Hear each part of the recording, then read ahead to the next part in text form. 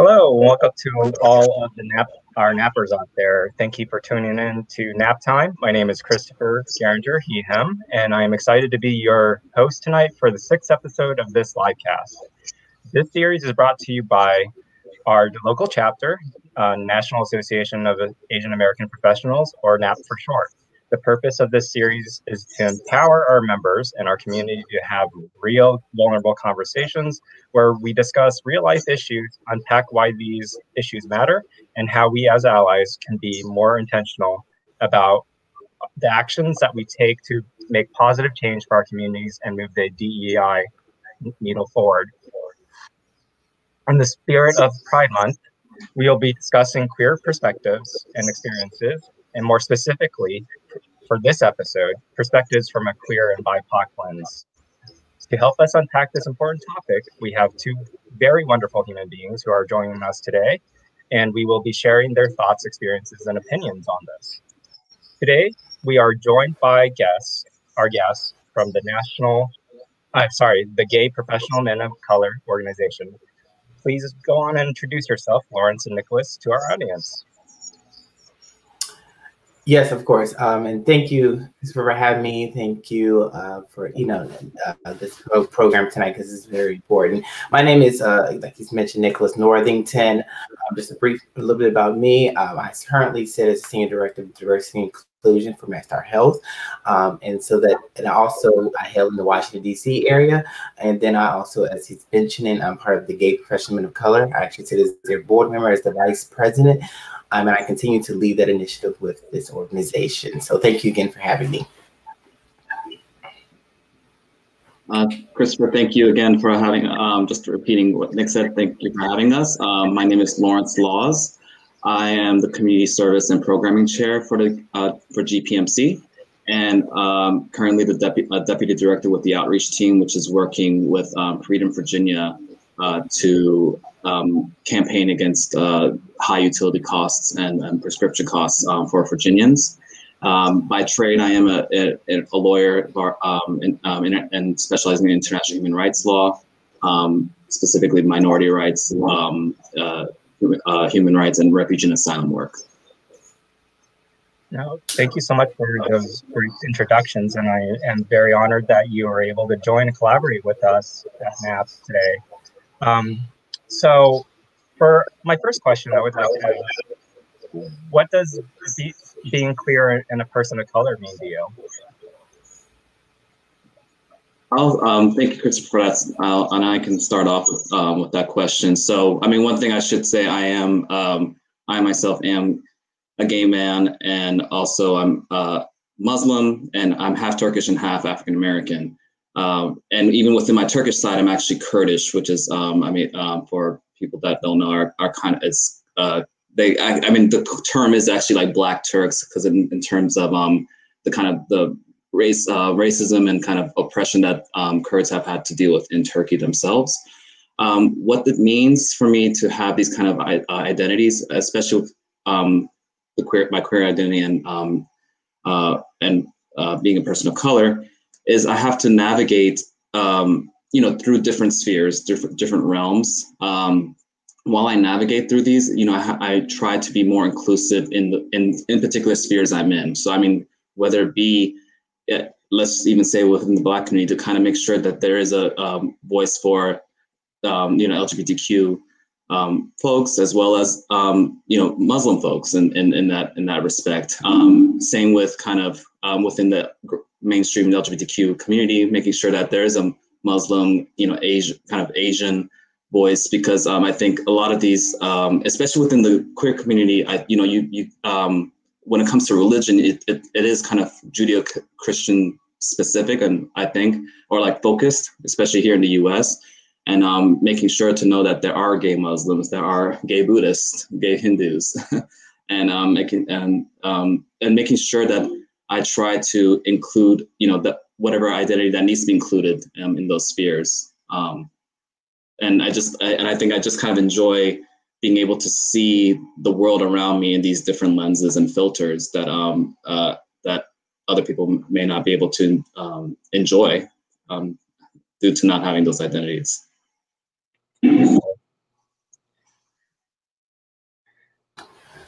Yes, well, and on the same definitely sentiments as Lawrence just mentioned, I also wear the similar hat.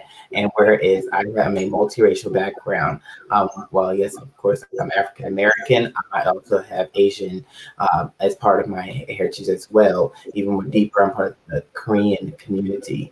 And so definitely when it comes to being multiracial and being also considered part of the gay community, to me that was multiple hats. And I would definitely have to say years ago it was different. I felt like I had to be this way when I'm around the Blacks, and then be this way when I'm around just the queers.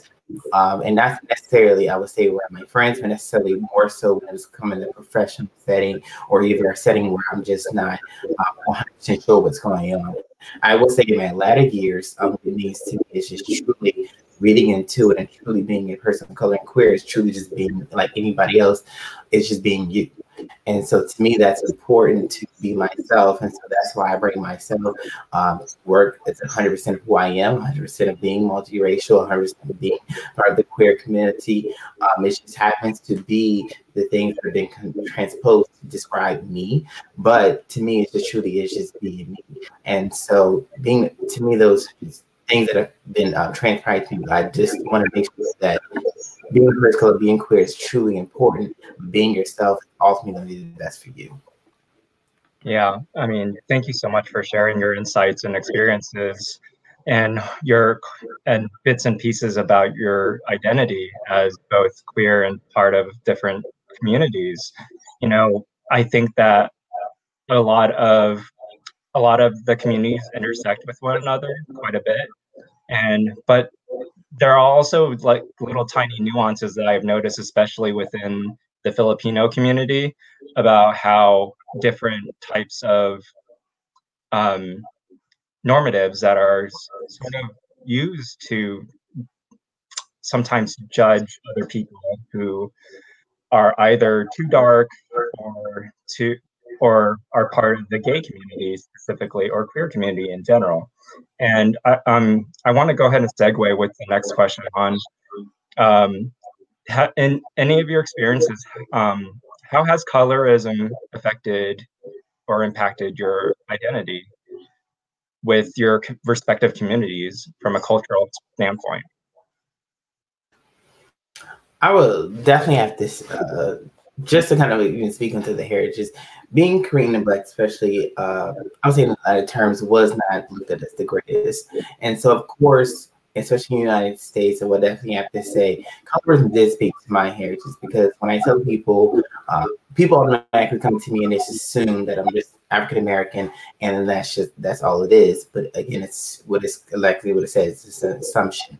And then when I do go ahead and describe further, no, my father's Korean, and so I'm actually part Korean. Then it's kind of like it's kind of the sign, and it's because, of course, my skin is darker, and even my skin is not just me. It's just even my skin is darker than my sister, and same mother, same father, and so it's definitely, to me, it's played a part, and I've seen it. I feel like it's more of a questioning, and it's been more so of a, well, shouldn't you look a little different, or shouldn't you look like a little bit more, as they say, exotic or anything like that. So to me, that's kind of how it's played in my part, and I've never really enjoyed it.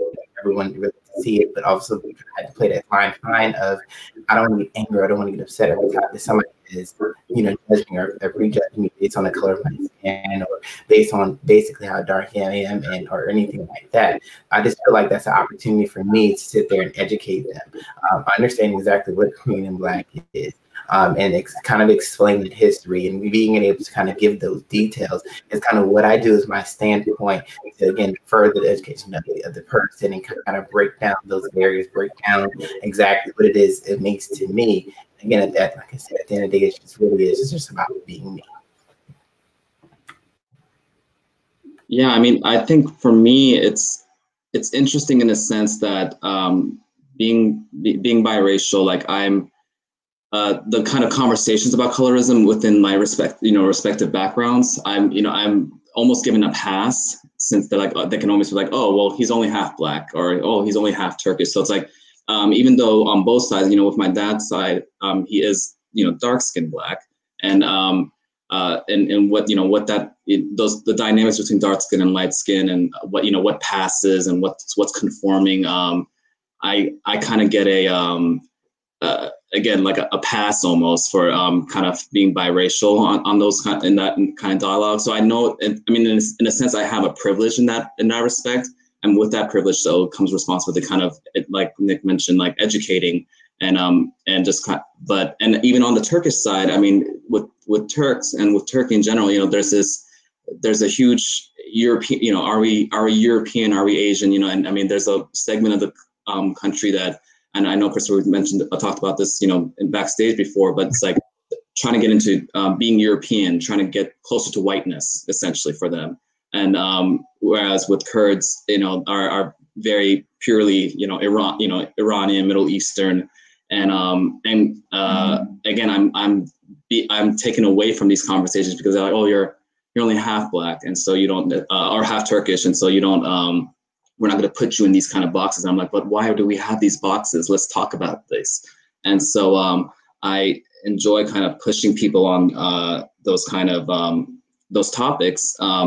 And I almost kind of have an outsider / insider look into these conversations. And I truly enjoy being in those kind of conversations. I hate that we have those kind of conversations, but I enjoy that I can be a part of them. And again, just kind of going off what Nick said, just being constructive in those kind of dialogues and kind of hopefully, at least dismantle in my inner circle. Right.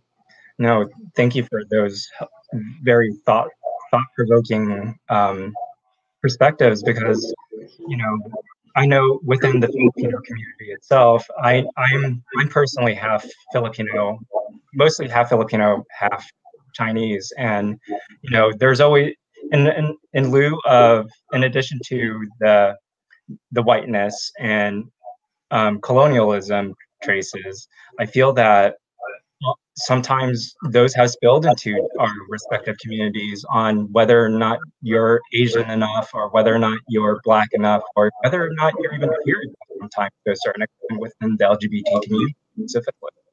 And how everything intersects sometimes with colonialism specifically. I feel that tokenism and objectification are very much of a part of those nuances. And I would like to ask you, what are some of your experiences with tokenism and objectification as individuals?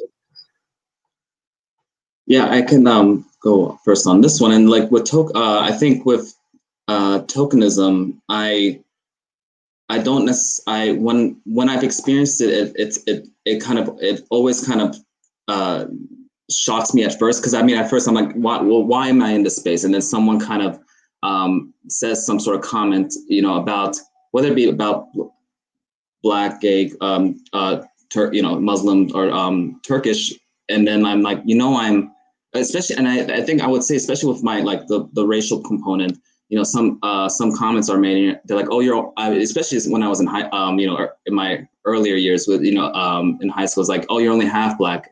I'm like, what? Am I only half offended? Like, why am I?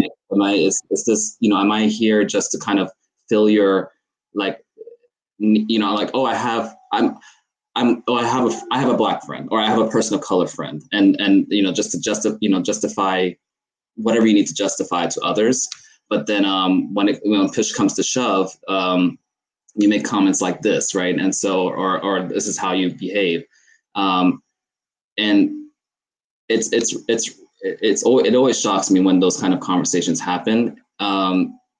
And so, and with objectification, this one is really funny to me in the sense that like how I see it, not only in the mainstream, but also within, you know, the queer community, in terms of like, I can see people trying to nitpick like what aspect of me, both physical or behavioral, is Turkish or Black. You know, I mean, some might be like, oh, I can tell which part of you is Black, whether it be a body asset or oh, this stuff, your eyes are Turkish. And yeah, it's just very like, you almost feel like a doll. And, you know, like people are like, oh, you're being mixed and matched with these kind of things. And it's almost so casual that like people don't even see it. And so it's always and even with my hair too. I mean, right now you're seeing it short. So, you know, people are like, oh, you look more Turkish when your hair is short. When I go out, I look more, you know, it looks more Black because it gets more curly. So it's, you know, and some people hate certain hairstyles because it makes me look a certain way. So I find it's always interesting to see people's reactions and kind of commentary and in very, I don't want to say superficial, but kind of like skin deep ways, essentially. Right. Yeah. And so for me, and definitely to continue on with Lauren's part, to me, I definitely dealt with tokenism, and I would say more so recently, it's definitely been within inside the workplace. As I mentioned, in the line of work that I do, especially in diversity and inclusion, I have to be the first one to bring all my stuff to work. So I came in the gate first saying that I'm a proud, multiracial part of the LGBT community. I'm a generation, I'm a millennial, those nine yards. And so those were kind of the first things that a lot of people see. It even says it, you know, pretty much in the bio that came in. But what I did notice, and this happened recently, as this being Pride Month, and of course I'm going to yay for Pride Month, I come into literally to my office and I see a whole bunch of just Pride stuff, and it was flags and, you know, banners and all these different things, and I was just kind of like, okay, well, you know, that's great. But then the person that comes in gives me the things, and she's like, hey, and these kind of things, and it's kind of like, well, one, when did you start talking like this? And then two, it's kind of like, you know, and she's like, well, see all the stuff I brought you, everything like that. And I'm kind of like, yeah, it's nice. And it's great, you know, but I have to then say the same thing. Well, in May, it was Asian Heritage Month. I didn't see anything on my desk. And so I had to look at things like that, and you know, they put you in this kind of little box of where they think, oh, this is definitely what he wants to see, and this is kind of definitely what he's gonna, you know, truly enjoy. But then I took that as also educational, because she was like, well, I just brought you all the Pride flags, and I was just kind of like, well, one, this is all the Pride flags. You brought me one Pride flag and just multiple kind of series. I said, but I didn't want the hair to say that there's multiple Pride. There's one that's for transgender. There's one that's for the silver community. There's one for youth. So there's different flags. And so again, I take the moment, especially if I feel and try to educate, but I do have to continue to deal with those tokens and continue to deal with.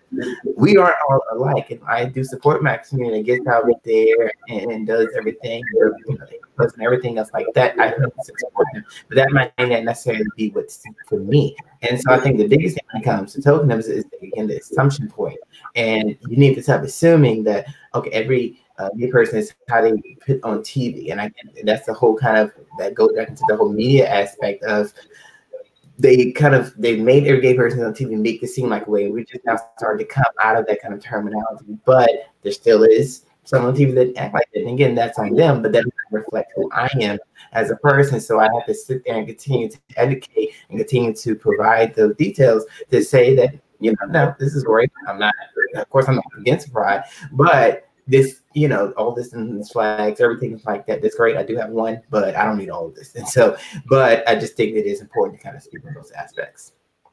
Yeah, I agree. I mean, sometimes you might feel like a checkbox, right? And like they're only focusing on one specific trait or one certain portion of your identity and expect that they're being good allies or something.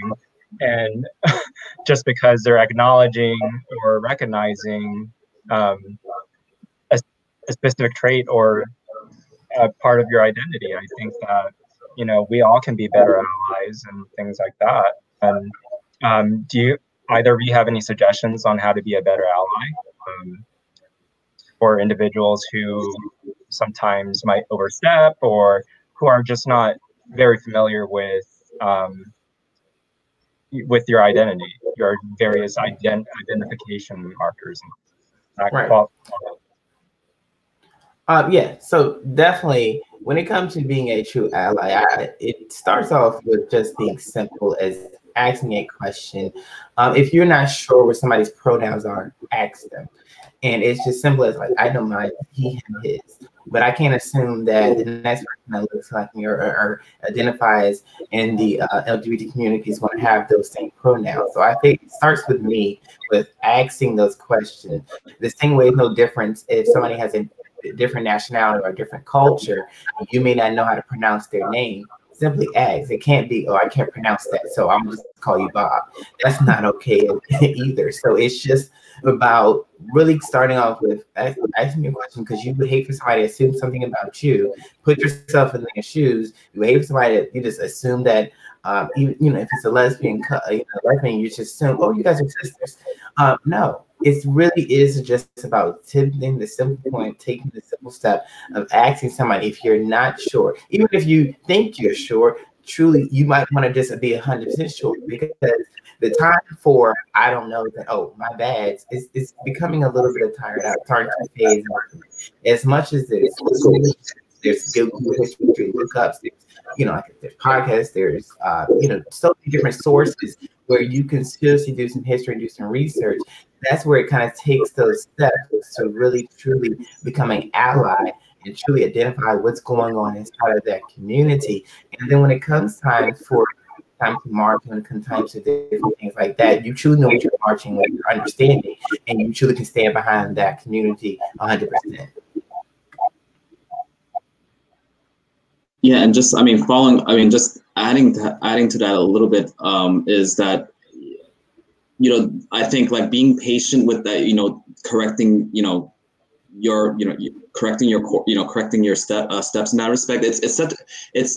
Know that this is a small, all this navigating that you're doing with this is nothing compared to what the especially what LGBTQI members have had to do for since the dawn of time. And so doing these small steps means so much. And I think because it's not like it's even hard for me. I grew up bilingual, and Turkish is gender neutral, so that's not even something you have to even worry about when but it's a process even for me when making sure that I'm addressing an individual with the appropriate pronouns. And just another thing is just making just listening. I think and believing queer and people of color when they say there's an issue, and not trying to either one try to play devil's advocate or like, are you sure, or I don't know, just I think they're just listening and believing what they say and goes a long way. Thank you for sharing those thoughts, and great advice for anybody who is interested in becoming more of a better ally, and just practicing awareness and mindfulness is very important. But I just wanted to thank you for your time, and definitely thank you for showing up and being our guest today. All right, everyone, that's all the time that we have for today's episode. Lawrence and Nicholas, if our listeners wanted to connect with you outside of this call, how can they do so? Yeah, so first, definitely, since we're definitely representing the gay person this evening, you can definitely look us up at gpncdc.org, the website. That also is going to be the same on Instagram and Facebook. You can connect with me directly. You can look me up at Nicholas Northington on Facebook and on LinkedIn. You can personally connect with me, chat, and go from there. And on a personal note, you can find me through Facebook, and LinkedIn as well. and I needs a little bit more updating, but I do have a personal website that is just my full name, www.lawrencecenkbaz, that's my Turkish middle name there, .com. So. All right, and if you wanted to connect with our chapter, then you can find us on LinkedIn and Facebook. Simply search for NAPDC. And if you have suggestions for future topics or would like to take part in this conversation, then please reach out to us. Our next episode is on June 25th, focusing on the topic Perspectives from Queer API Men with our very own NAP leaders, Keith Nishida, and hosted by Chao Sun. And again, and thank you for tuning in. Much love to you all, and we will see you next time.